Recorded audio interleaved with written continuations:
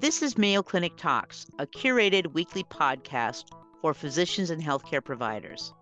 I'm your host, Denise Dupra, a general internist involved in primary care at Mayo Clinic in Rochester, Minnesota, and an associate director of education for the Center for Individualized Medicine in Rochester.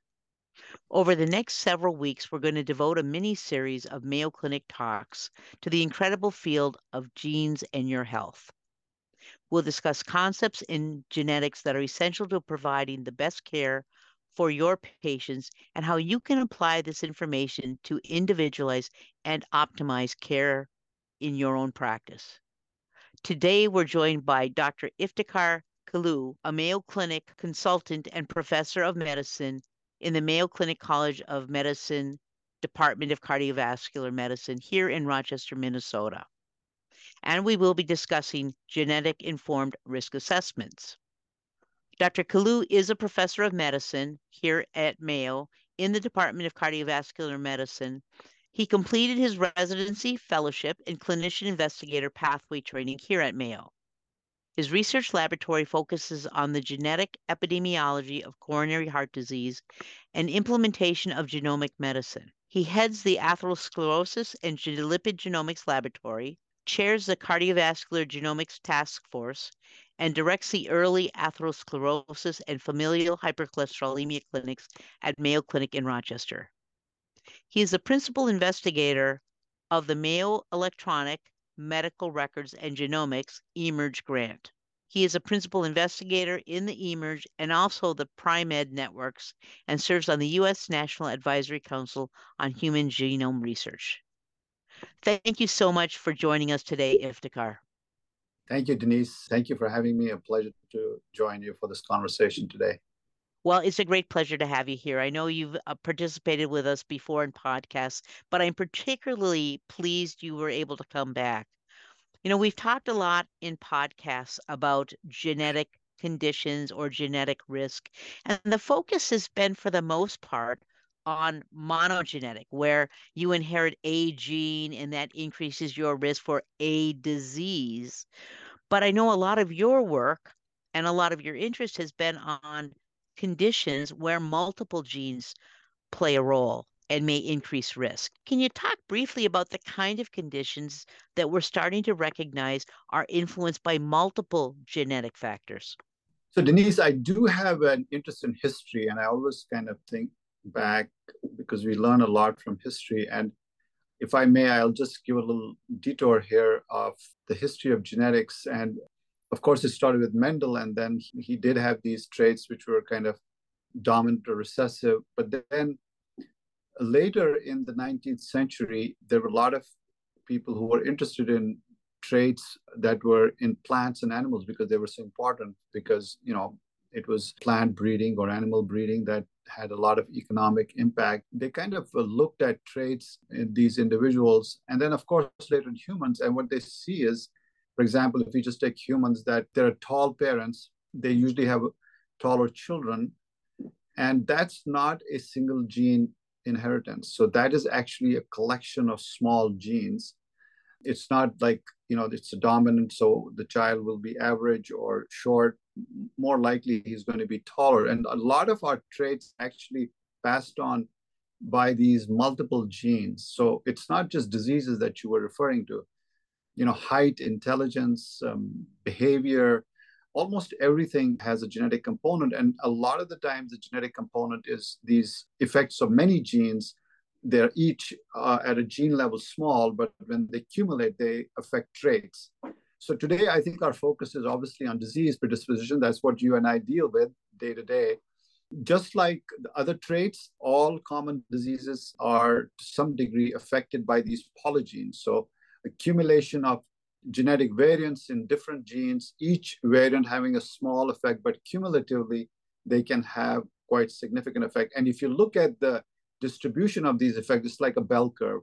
So some people on the extremes of the curve are going to have very different disease predisposition than those that are in the middle.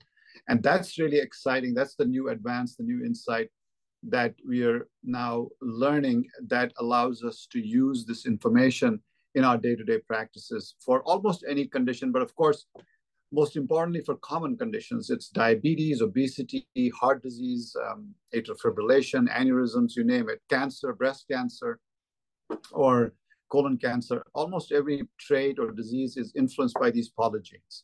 I had a conversation, or at least an email conversation, because this study you're involved in, this eMERGE study, I actually had a patient. My first experience, I've got a report. Patient did the eMERGE study. No family history necessarily that I recall of breast cancer, had not had genetic testing for breast cancer, so wasn't known to be BRCA1 or BRCA2 or CHEK or any of the other now identified variants that put her at increased risk of breast cancer. And yet her eMERGE study came back and said she's at increased risk of breast cancer. And I don't remember the exact number, but it was maybe 25% compared to the normal population of maybe 12% by age 90. And I reached out to you and said, what do I do? Do I send her to breast clinic? And you said, yeah, it's probably reasonable. So tell me about this eMERGE study. What are you doing and how are you looking at data? I mean, this sounds like AI, artificial intelligence kind of stuff, or big data stuff, trying to look at these different itty bitty pieces of our traits, which are polygenetic, and then looking at risk, trying to use genetic assessment to say this is risk for a condition. So, what's that about? Yeah, thanks for that question, Denise, because that's an important study that we're doing at Mayo and actually at 9 other sites across the country. And it is really to test this paradigm that we can use these polygenic risk scores in the clinic and people can act on it, just like the example you gave. Essentially, these scores are derived from what we call genotyping arrays. And a lot of these arrays have 1 million SNPs or variants across the genome, across our genome. And we have very good data that for different diseases, we know that we can create these scores because what are called genome-wide association studies, where you take cases and controls and you see which genetic variants differ in frequency. And that information is used to compile a polygenic score for many conditions, for example, breast cancer that you alluded to. As I mentioned, when we compute these scores, and of course, as you said, it's a big data. It's like taking information from million SNPs and then estimating the score. When we plot the score, it's distributed in a bell shape. So most people are in the center. Their risk is not going to change much. But if you're at the end of the bell curve, then you're going to be either lower or higher. And in this case, we're focused on the higher risk. So this patient was at the end of the bell curve. She was probably in the top 5th percentile. And that would mean that her risk is almost like that of having a breast cancer mutation, like a BRCA mutation. So this is something that we would not have known unless we did this polygenic risk score. And so in this person, the risk is almost double, and it makes sense for her to be screened earlier and to see a specialist in order to do the screening. And the next steps, maybe it's chemoprophylaxis, maybe it's other things. The same paradigm we can apply to many diseases. In eMERGE, we are studying 10 common conditions. So it's the cancers of breast cancer, colon cancer, prostate cancer. Then we have chronic kidney disease. We have high cholesterol. We have atrial fibrillation. We have diabetes. We have obesity. And we have coronary heart disease or heart attack. Enrolling participants, we are then measuring these scores. And then we are returning the scores to those that are at high risk, which would be that they're at that end of the bell curve. Typically, our threshold is there at the top 5th or top 3rd percentile. And what we have seen is that from previous results and data that being in that top 5th or 3rd percentile is almost having that monogenic disease that you were referring to. So for a breast cancer, it would be like having a BRCA mutation. For heart disease, it would be having like a familial hypercholesterolemia mutation. Why is this important? Well, it's important because breast cancer the mutation might be in 1 in 250 or 1 in 300. Heart disease, I know for sure it's in 1 in 250. So that's 0.04%, right? We are talking about, if you take heart disease, 5%. So 5% of the population, that's almost tenfold higher than the 0.05. So there's tenfold more people that have the same risk as a monogenic, but they're kind of hidden, right? They're not plain, they're hidden. We call it they're hiding in plain sight. So this is a really great way to detect these patients that have high risk by measuring these polygenic risk scores, they're almost like 10 times more common than the Mendelian. And so in eMERGE, what we're doing is these 10 diseases, we are not giving this information back in isolation. We will do the monogenic testing also for breast cancer, colon cancer, heart disease. And then we take family history as well. So we give all of that information back to the provider so that they can make decisions that are suitable for the patient. That's actually extremely exciting because, in my practice in primary care, I continually, when I talk with women about getting mammograms, the comment is, well, no one in my family has breast cancer. And my response is always, that's true for the vast majority of women. As you've just pointed out, the numbers, the magnitude of risk as you identify this large group of, the in plain sight people who we don't know is a vast majority of individuals. And I know previously we were talking with Dr. Sameter, talking with Jewel down in Arizona with his work looking at colon cancers. It's the same thing. There are a number of colon cancers they have identified where they're not Lynch. They're not the currently recognized mutations. And my suspicion would be is that if you go back and did polygenic risk scores on that group of individuals, they would identify as being extremely high. And so the work you're doing, in some respect, would be revolutionary for what it would mean because you're talking about things that are actionable. Diabetes, obesity is a tough one, but now we have new drugs, if we Right. can keep them in stock, to potentially make a difference, can be preemptive for some of the cancers. I mean, is this knowledge and the things you're learning in eMERGE, are these new concepts and new ways of thinking about disease, or is this stuff that we're just starting to publish on and starting to come into mainstream thinking? Well, I mean, this whole revolution started, I think, around 17 years ago when these, what we call the genome-wide association studies, GWAS, as people call them, began to be published. There was a particularly landmark paper where they looked at 7 diseases in England, and they had a set of common controls, and they found genetic variants for each of them that were quite significantly associated with the disease. And since then, the databases have grown, and we have now have hundreds of susceptibility variants for each disease. So that allows us to create these scores. And so all of that up to now had been essentially getting more and more of these variants identified. And in the last few years, people started estimating or calculating these risk scores and showing, hey, look, these are, as I just mentioned, they're almost like monogenic if you're in the bell curve extreme. But this eMERGE study is the first to actually, on a large scale across the country, try to implement this in real world practice. So all these participants that are at Mayo, we are hoping to have about 20 to 50, of whom through 350 will be adolescents. We are doing this real time, and clinicians like you are going to get that information and then decide with the patient what to do in a shared decision-making fashion.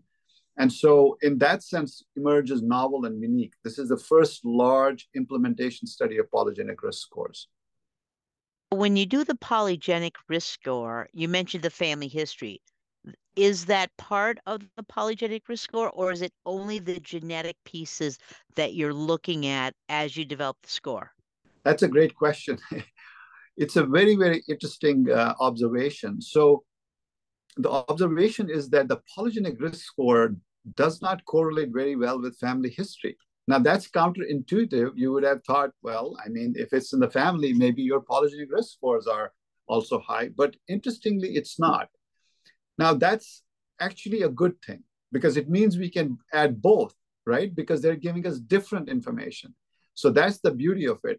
Now, why might that be? There are a lot of postulates about why this is. The commonest is that when you take family history, it represents not only genetic factors, but also common environment and gene-environment interactions, which are not captured by the polygenic risk score. So as a result, they are not very strongly correlated, which, as I said, is actually a good thing because then you can get additive information from both the family history and the polygenic risk score. And that's why in eMERGE, we are emphasizing both. We are also asking people to fill out their family history pedigree. and then we do the estimation of the genetic risk score. And we can have some people actually where they're uncommon, but they unfortunately drew the short straw, and they have the monogenic, they have the high polygenic, and their family history. So they would be at the highest risk. Whereas others, they might have just the polygenic score, so that you could have different combinations, and different combinations would mean different risks. Sort of answering the question I was going to ask about what about the exposome and that influencing genes and some of the other things we know that can potentially alter genetic factors. Do we think that this is sort of a stable kind of genetic, kind of polygenetic thing? I mean, you talked about getting younger people, adolescents, maybe children. Is this something that would be you're looking at childhood conditions, or is this sort of the same conditions that you're seeing in adults? Great question. No, we are looking at different conditions. There are 4 conditions: asthma, type 1 diabetes, type 2 diabetes, and obesity. So those are the 4 conditions for the children. And I would say for that aspect, it's more an exploration. We want to test how do adolescents and their parents react to this information, and what do they do on that basis. I think there's, of course, more data actionability for the adult ones, but this is more, I think, I would say more towards research, whereas the adult project is more implementation. So I think that's the goal here. You were asking about actionability, Denise? Whether or not you think that these genomic makeups or these polygenomic conditions, whether they're stable, or do you think these are mutable in terms of through life? And that's a tough question, because we don't, I think, really know. But as we think about my patient with the breast cancer risk now, is that something that, one would assume that maybe carcinogens and some of the other things we might ingest might change it. But I don't know if there are thoughts about, are these things that people at point A or point B, they have it then, and that's probably, as you make your point estimate, is that stable, or is it like a hazard ratio that, oh my God, it's going to change big as you go on? I love that question. Such a great question. There are 2 issues here. One is that the science is evolving. So if I measured your or a patient's polygenic risk score, and then we continue to accrue data, so it might be slightly different 5 years as knowledge evolves and we learn more. But I think that the change will not be significant. If you were really in the high risk, you would probably remain in the high risk. However, in the middle, you could shift a little bit. And that's because knowledge keeps accruing. But I would say we are at the asymptotic line of the curve. So we're probably at the flatter end. So the change is not going to be huge. So that's number one.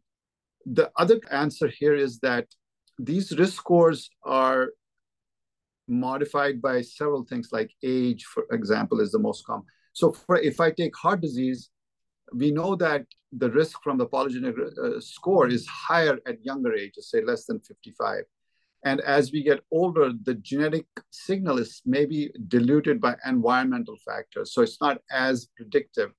So the risk is stronger at a younger age. And that's why I think maybe doing these in young adulthood is a great step. And then you can start, at least not with drugs, with lifestyle, being aware that you're at risk. And then, at least doing a lipid profile, exercising, and, doing things that are relatively simpler before we go on to the drug therapy. And that's something that maybe we need more data on, but certainly lifestyle or simple screening tests like a lipid profile could be done in a young adult if they had a high polygenic risk score. So context like that, you talked about the exposome, I would say, I guess deserves a separate discussion actually, because that's such an important point you raised. But I think the short answer is A, these scores can change just because of knowledge accruing, and B, their information is context dependent. And the most important context is age. And typically we see that they're more predictive at a younger age, at least for heart disease. Now, let me actually try to answer your question about exposome. I think that's such an important point, because while we are very excited about genetic information, we cannot forget about the environment. And, it may not be as fashionable, but environment is key. Social determinants of health are so important. We are actually looking at this very question, and our initial analysis has some very surprising results, which I'll share at some later point. But measuring environmental, at least simply by social determinants of health or by a more granular way by doing the exposome is critical because that's going to be a big determinant of disease risk. I don't think we should get carried away by genetics alone. We have to recognize there are many other factors, such as environment, that play a big role in common diseases. It's funny because you deal with cardiovascular disease every single day, the sickest of the sick and everything else. And I do too. I just had a patient today. We looked at her lipid panel, which was not terrible in her early 60s. And I calculate my ASCVD score on every patient. I look at their lipids. I have it up my risk scores up in my SNAP thing or something. And so I get on every patient. I look at their lipids and I do their thing and I go, well, your risk is 4.9%. And I talk about, okay, let's use a simulator and let's put you on something. HDL is high, it's like 75, and total cholesterol is like 254. I said, so let's put you on a statin, let's make it 200. And your number went from 4.9 to 4.2. And I said, so what do you think? I said, but let's make you, instead of 60 something, let's make you 70. And her risk went to 14%. So illustrating what you said about the impact of age on cardiovascular disease. But it'll be very interesting as your field evolves with this to look at when do we start to do something, because I had a patient recently in her 70s with horrendous lipids who refuses to go on statins. And she told me, she said, my mother lived 101 with high cholesterol, ate butter every day. But my son's on cholesterol lowering. And I said, so she goes, I'm not going on it. I said, well, what if we did a coronary calcification study? And your coronaries look horrible. Would you go on it? She goes, well, I might. I said, what if they're clean? I'm going to quit checking cholesterol on you. It would be fascinating to have a tool like this to say, hey, you're fine. Quit checking blood tests that we're not going to do anything about, wasting your money. So you mentioned this is the first time that this has been sort of moved into prime time testing to look at, can we implement it? Does it matter? Will it change things? How far along are you in the study? When will the study be done? When am I going to have the tool in my hands? We are actually hoping to wrap up the recruitment, and the recruitment is 25,000 across the country. I forgot to mention that actually, although Rochester is 20 to 50, we have a partnership with a federally qualified health center in Arizona where we're doing 500 just to increase diversity, which is so important in genetics. We are very pleased with that partnership. So we hope to finish recruitment by June of next year, and we have already started returning results. And then we will measure the outcomes. Of course, those will be short-term outcomes. To get the longer-term events, that will be a longer follow-up. But we would start publishing data in 25 and 26. And that would guide, further practice, hopefully.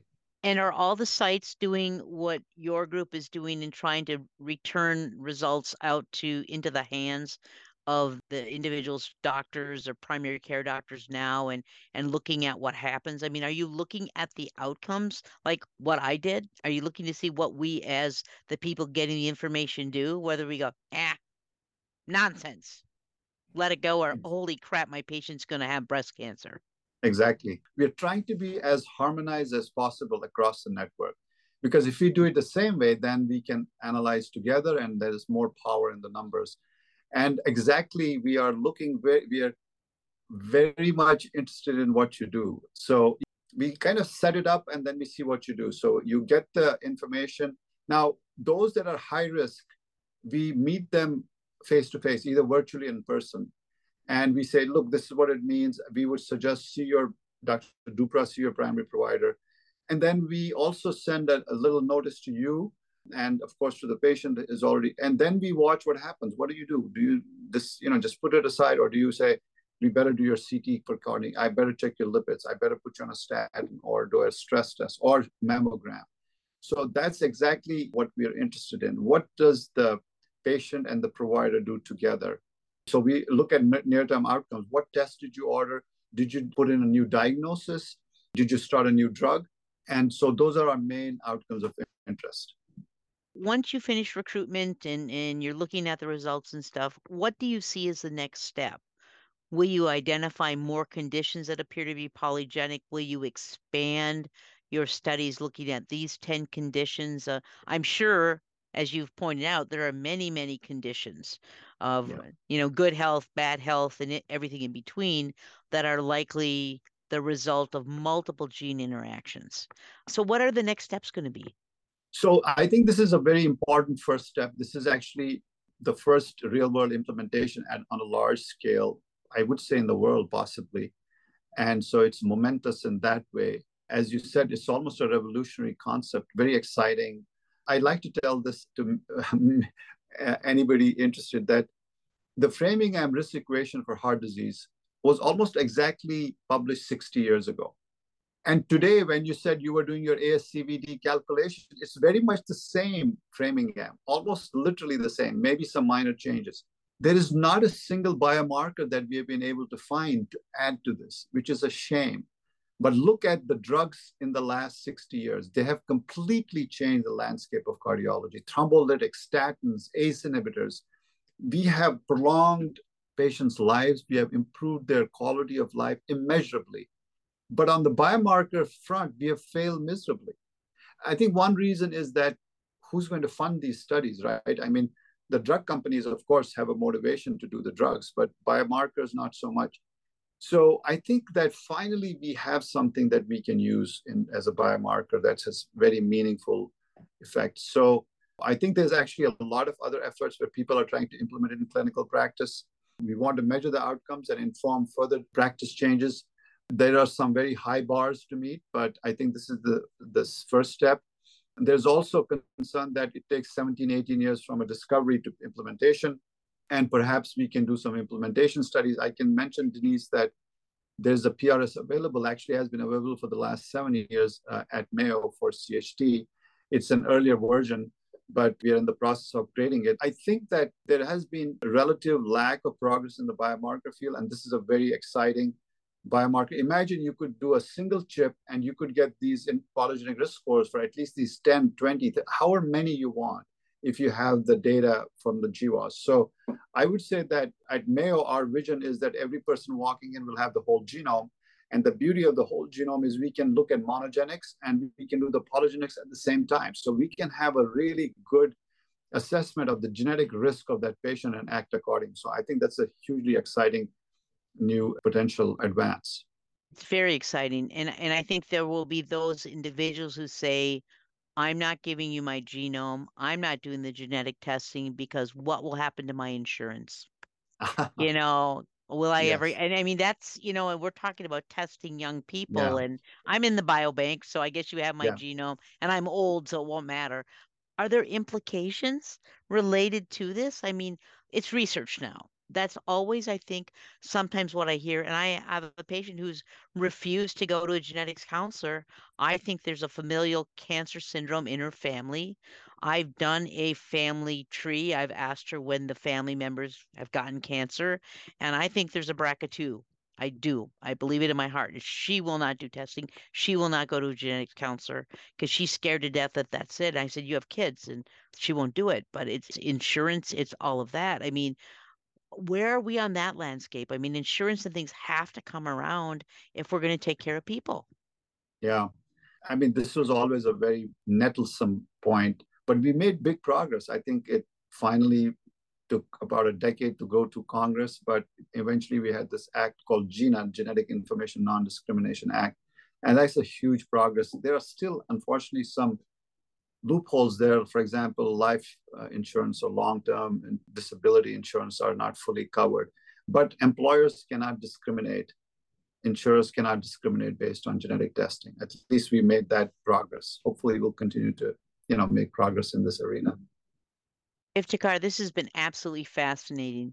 If you could think of 2 or 3 take-home messages for our audience related to this amazing information and sort of what's going on now and what's on the horizon, what would be the things that you want to leave our audience thinking about, or where we're at now, or what you see going on in the future?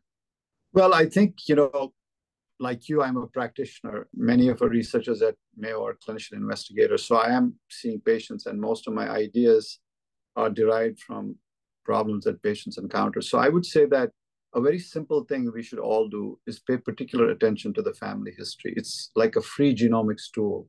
I think it's such a hugely valuable information. Just like you just mentioned, that family, something is that person is at high risk. Even if they don't have anything on genetic testing, just because they have family history is very valuable information. So my plea is always, and I think probably all of you do that in any case, but not to forget the value of the family history. The second take-home point is that we are now getting a lot of good information about this polygenic risk. We say in everyday conversation that everything is genetic, and that's actually true. Everything is environmental. That's also true. It's just, their contributions may be stronger in one setting than the other. So I would say that please be aware of the advances that are coming down the road. I think in a few years, whole genomes will be routine. It's well to be prepared for what's coming down to you as a primary care provider. So polygenic risk scores are going to be part of that revolution and evolution of medicine for the good, hopefully.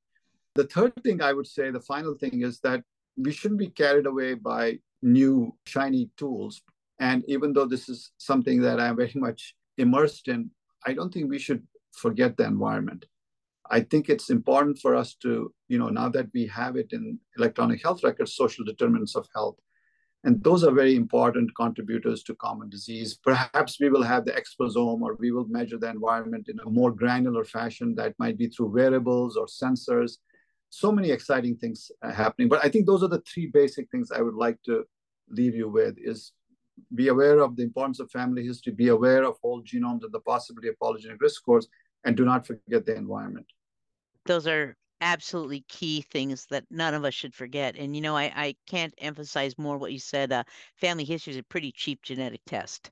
It does take a few minutes, but, for me and all the years I've been doing this, it tends to be a pretty nice way to bond with your patient, to show the concern and be very patient-centered. Well, today we've been talking about genetic-informed risk assessments with Dr. Iftikhar Kalu. Thank you for your time, Iftikhar. If you have enjoyed Mayo Clinic Talks podcast, please follow us wherever you subscribe to podcasts. See, your genes really do matter.